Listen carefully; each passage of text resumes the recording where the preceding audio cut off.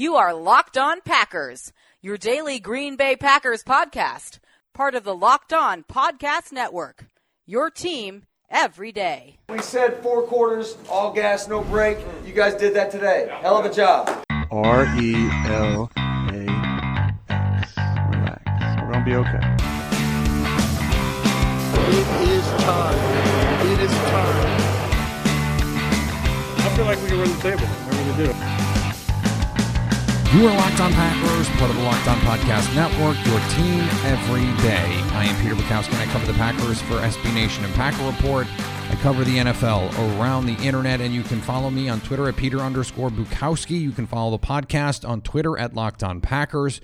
You can like us on Facebook. You can subscribe to the podcast on iTunes, on Spotify, on Google Podcasts. Wherever you find podcasts, you will find Locked On Packers, the #1 Packers podcast in the state of Wisconsin and anywhere in the show for fans who know what happened. They want to know why and how. Today's episode is brought to you by Froedtert and the Medical College of Wisconsin, working hard to bring you what's possible for your health. The Froedtert and MCW Health Network is transforming the way care is delivered to make it easier for you to connect with the best of academic medicine when and where you need it.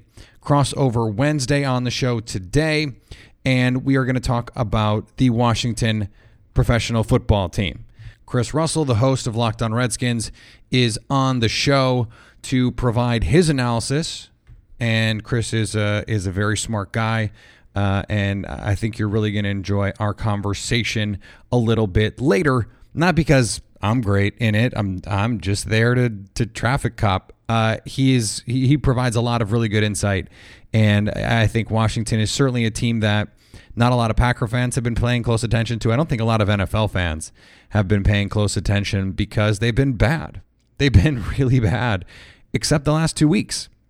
They've won the last 2 weeks. They beat Carolina. They beat Jeff Driscoll and the Lions. It is 2 backup quarterbacks, Kyle Allen, but it's not like the Panthers haven't won real games. It's not like the Panthers haven't put real scares into good teams, and Washington legitimately beat them. And so we're gonna talk about Washington to get you set for the weekend, because this is a game. Green Bay, they're 2 touchdown favorites. Go dominate. Go get yourself right for the stretch run here. I want to put a bow on our conversation from yesterday about Allen Lazard. And if you haven't read the feature, you can go do that. It's at Acme Packing Company. It is up now, and there's a lot of data in there that I didn't put in there because it's not really part of the story. The story is about his growth, and if you listened to the show yesterday, you heard about his journey and what he went through. And there's still a lot of consternation. There's still a lot of discontented Packer fans that Green Bay did not go out and get a receiver at the deadline. And I don't want to rehash all of it, but I just want to point something out. In 7 games since Allen Lazard has gone into the starting lineup, he has 22 catches for 330 yards and 2 touchdowns. He's only played more than 70% of snaps one time in that stretch. In the 6 games Emmanuel Sanders has played for the 49ers, he has 21 catches for 250 yards and 2 touchdowns. He's played in 70% or more of the game in 3 of those 6 games. Yes, he's been hurt, but that's part of the point. When you trade for a 30-plus-year-old receiver, and a slight one at that, with an injury history, you are running the risk of him getting injured. Hello? Every move you make is some sort of value proposition and risk assessment. So you're giving up a 3rd and a 4th round pick for a player who might not even be able to play every game for you, and who at the end of the season you will either have to pay or walks. And walks for nothing, and you've already given your compensation. Serious compensation, by the way. But since week 6, since Allen Lazard became a part of our lives, he is 18th in the league in yards per route run, and he is catching 76% of his targets. When Aaron Rodgers throws the ball to Allen Lazard, Rodgers has a 135.7 quarterback rating. When Aaron Rodgers throws to Allen Lazard, good things happen, and it's not just that the Rodgers to Lazard connection is working. It is the combination of that with the other players, not the secondary, but the tertiary characters in this story are not playing well enough to justify getting consistent snaps over Allen Lazard. Go back to, the Detroit game, let's take that out of the equation. Against Oakland, Lazard plays 85% of snaps. Aaron Rodgers has a perfect passer rating in that game. The next week, he plays 67% of snaps. Green Bay scores 31 points. Aaron Jones absolutely lights up the KC defense, but Lazard also 5 catches, 42 yards, and some key plays in that game. He played just 50% of snaps against the Chargers, just 47% against Carolina. And although he played 66% against San Francisco, saw just the 2 targets, did have the drop that I thought really was pretty close. And against the Giants, only played 55% of snaps. Why is he being outsnapped by Geronimo Allison? Why is that happening? At this point in the season, it is no longer about who is the better player. We know who the better player is. It's really clear who the better player is. Okay, so Football Outsiders has a statistic we've talked about before. Defense adjusted yards above replacement. It sounds scary, DYAR. It's not really. It is a measure of a player's impact relative to an average player adjusted for his opponent, right? So schedule adjusting production. Among receivers who have fewer than 50 targets, Allen Lazard is 3rd in DYAR. Geronimo Allison is in that same cohort, having seen fewer than 50 targets this season. He is 88th out of 94. He is one of the 10 worst receivers in football among qualifying players. It is that bad. And I understand that there is all of this value with Rodgers, and he trusts him and he knows the calls and he's going to be in the right places. But at a certain point, the production becomes overwhelming on one end and the lack of production is overwhelming on the other. And I know that Allison makes the big 4th down catch and he made another 3rd down catch. I don't believe they don't have another player who can do that. I just don't believe it because we've seen other players do it. You put Jake Kumerow out there, I think he could run that same little out route that Allison ran to get a 1st down. You put Allen Lazard out there, he can run that same dig route to get that 1st down.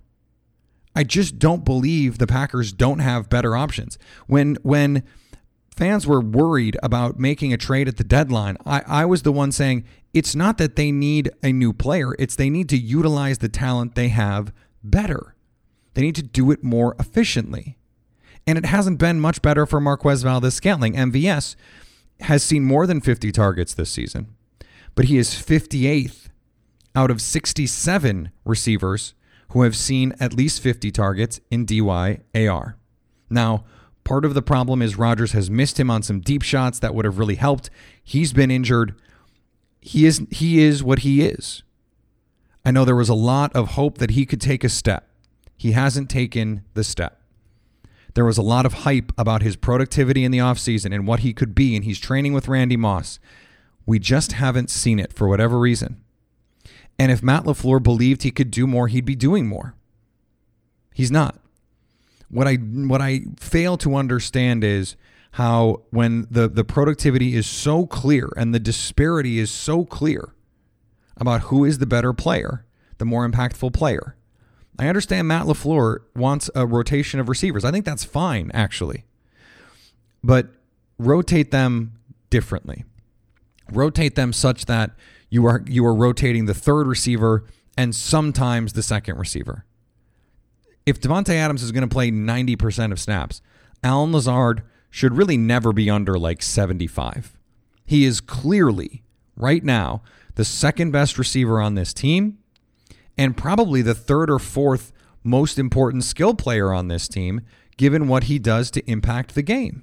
More targets, more playing time, and the first one comes from the second one. You can't get targets if you're sitting on the sidelines. Although I guess in Aaron Rodgers' case you can, because he throws the ball out of bounds a lot. But this is not about, he just came on the show and so I'm trying to cape for this guy. No. The numbers speak for themselves. When he's on the field, he makes plays. And Aaron Rodgers clearly has faith in him. So my question is, what is the disconnect?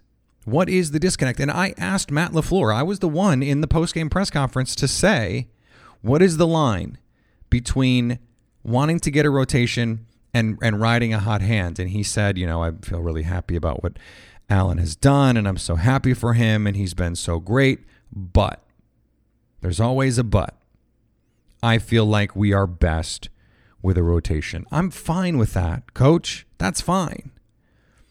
My issue here is that from a productivity standpoint, the disparity is so big. I just don't understand how there is a justification for Geronimo Allison out-snapping Allen Lazard. That conversation is over. Enough games have been played for us to make this decision.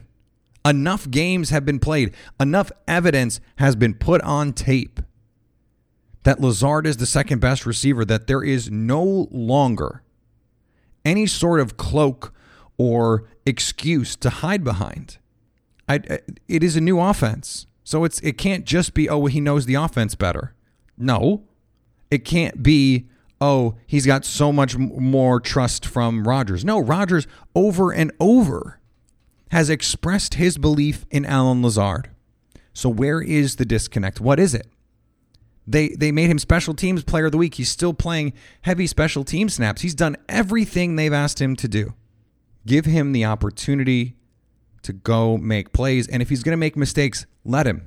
Because we've seen what snaps mean. Because he can make big plays. He can make up for those mistakes if they come.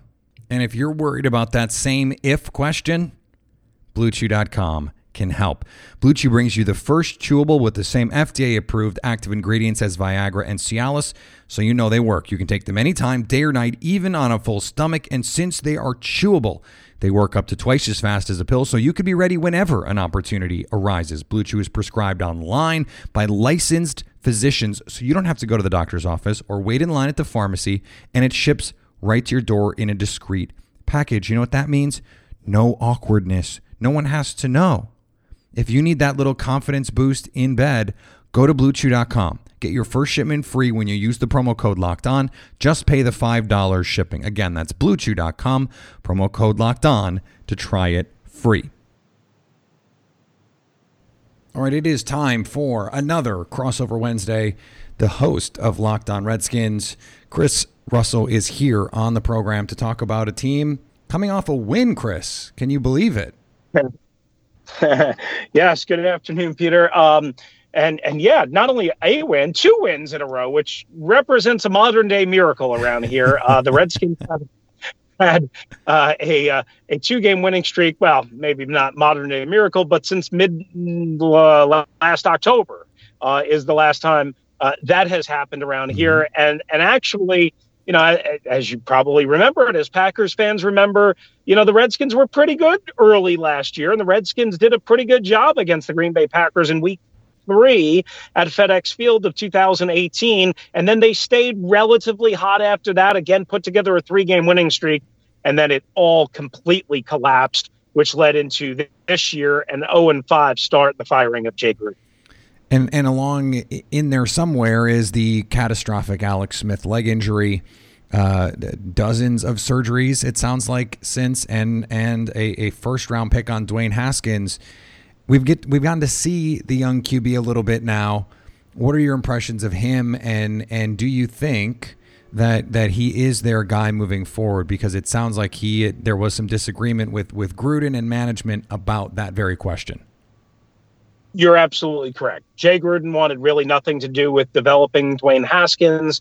That was a Dan Snyder, the owner, Bruce Allen, the president and general manager, move with the 15th overall pick in the draft. So let's start with that. You mentioned the Alex Smith injury. Obviously, that precipitated that. I don't think if Alex Smith is healthy, reasonably healthy, Dwayne Haskins is even on the roster. So we have that as a caveat, too. As far as Dwayne Haskins goes, he started out 4 games. He's appeared in 6. The raw numbers are not very good. As a matter of fact, they're pretty below mediocre, if we're being honest. However, if you judge the quarterback position and if you judge Dwayne Haskins the way I think you have to, if you're trying to size up and evaluate, can he run the offense and can he do the little things that are not so little, the intangibles, the X factor type things that a quarterback specifically, Peter, has to do to operate the position at this level and at a high efficiency. I think he is making progress. I think he is getting there. I think he is getting better. He's not super turnover prone. He's shown a propensity to a couple of high ball interceptions, couple of, hurried mistakes. He gets sacked a lot. He's having trouble kind of taking off from the pocket a little bit too early. I think this is all normal for a first-year quarterback, especially one with a lack of college experience. But overall, the kid is doing fairly okay is how I would describe him. Fairly okay is a market improvement from at least what the Washington team was most of the year. What has been the difference these last 2 games? Is it as simple as backup quarterbacks and a little bit of apathy maybe from opponents, or what do you think is the difference here? Well, I think you said it.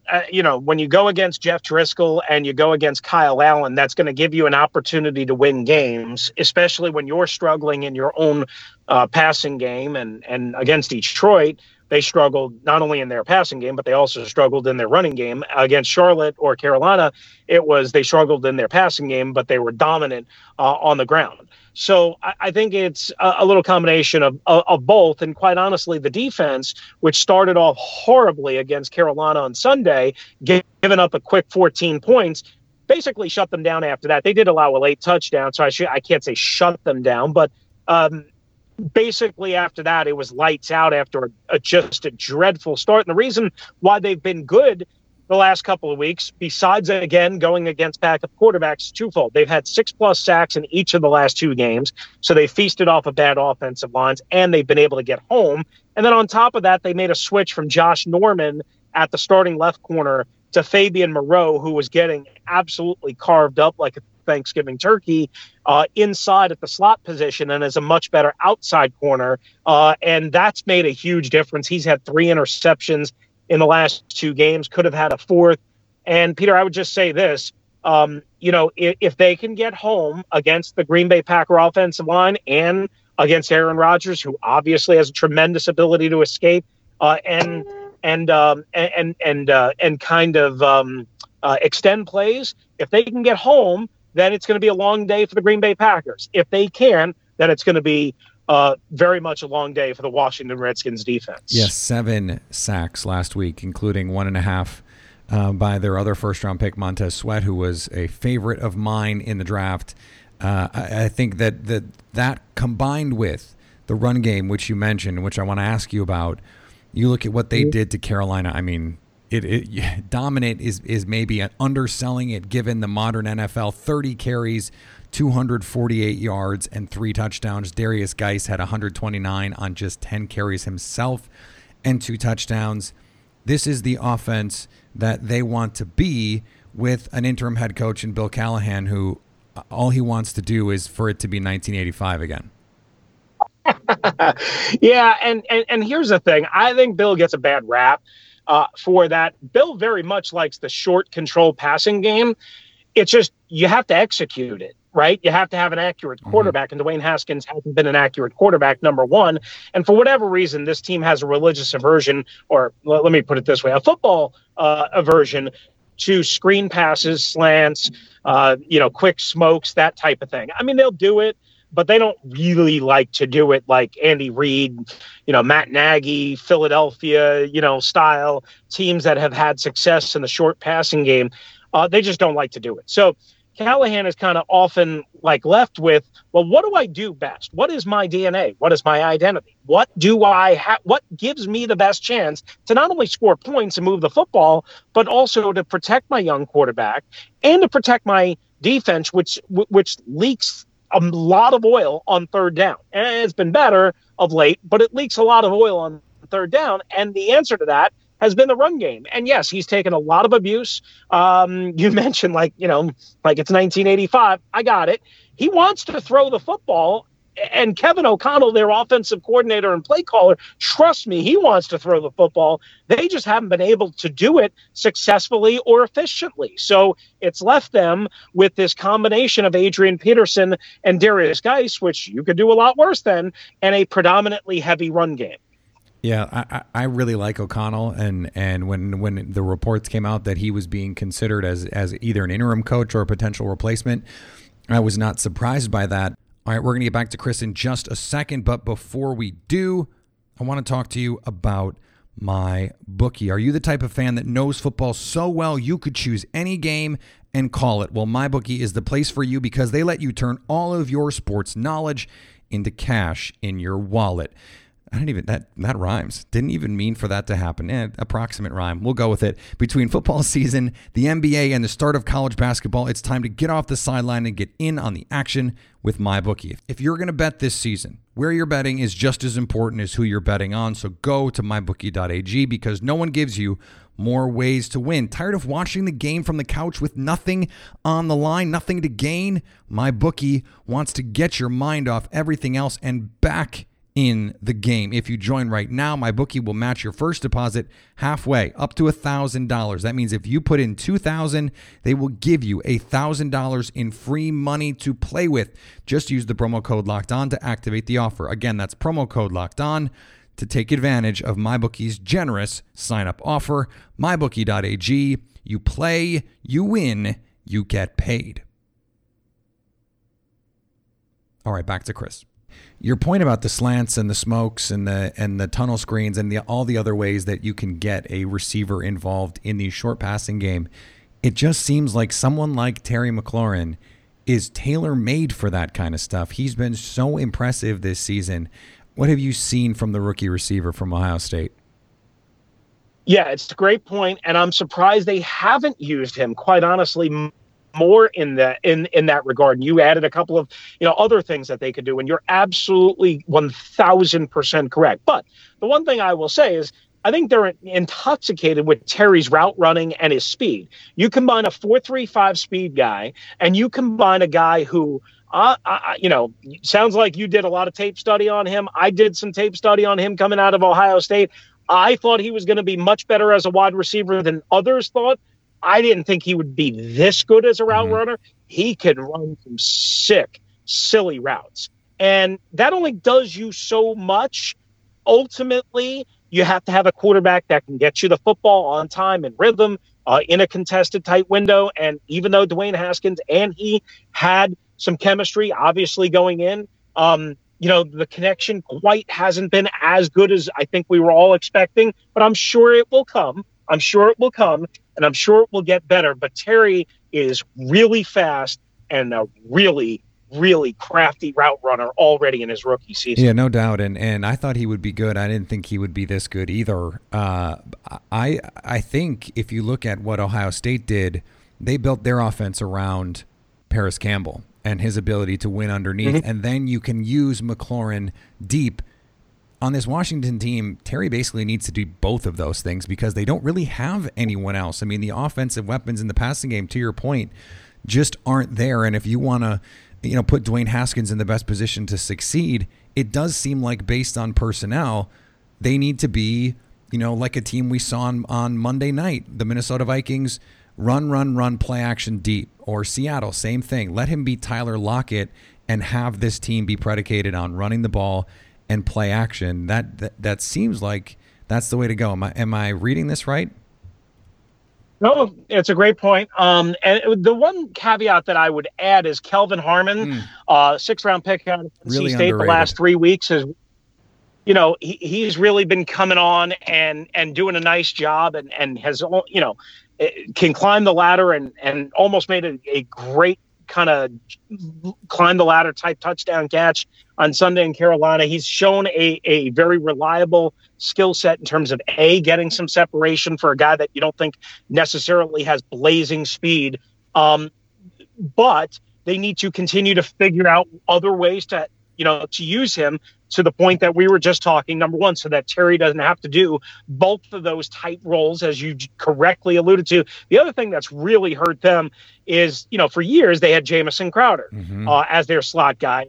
And Jamison wasn't always healthy, and that's part of the reason why they let him go in free agency. But they've had no Jamison Crowder. Trey Quinn has been a major disappointment this year out of the slot receiver. And then the biggest problem is they're a tight end and an inside-outside type of offense.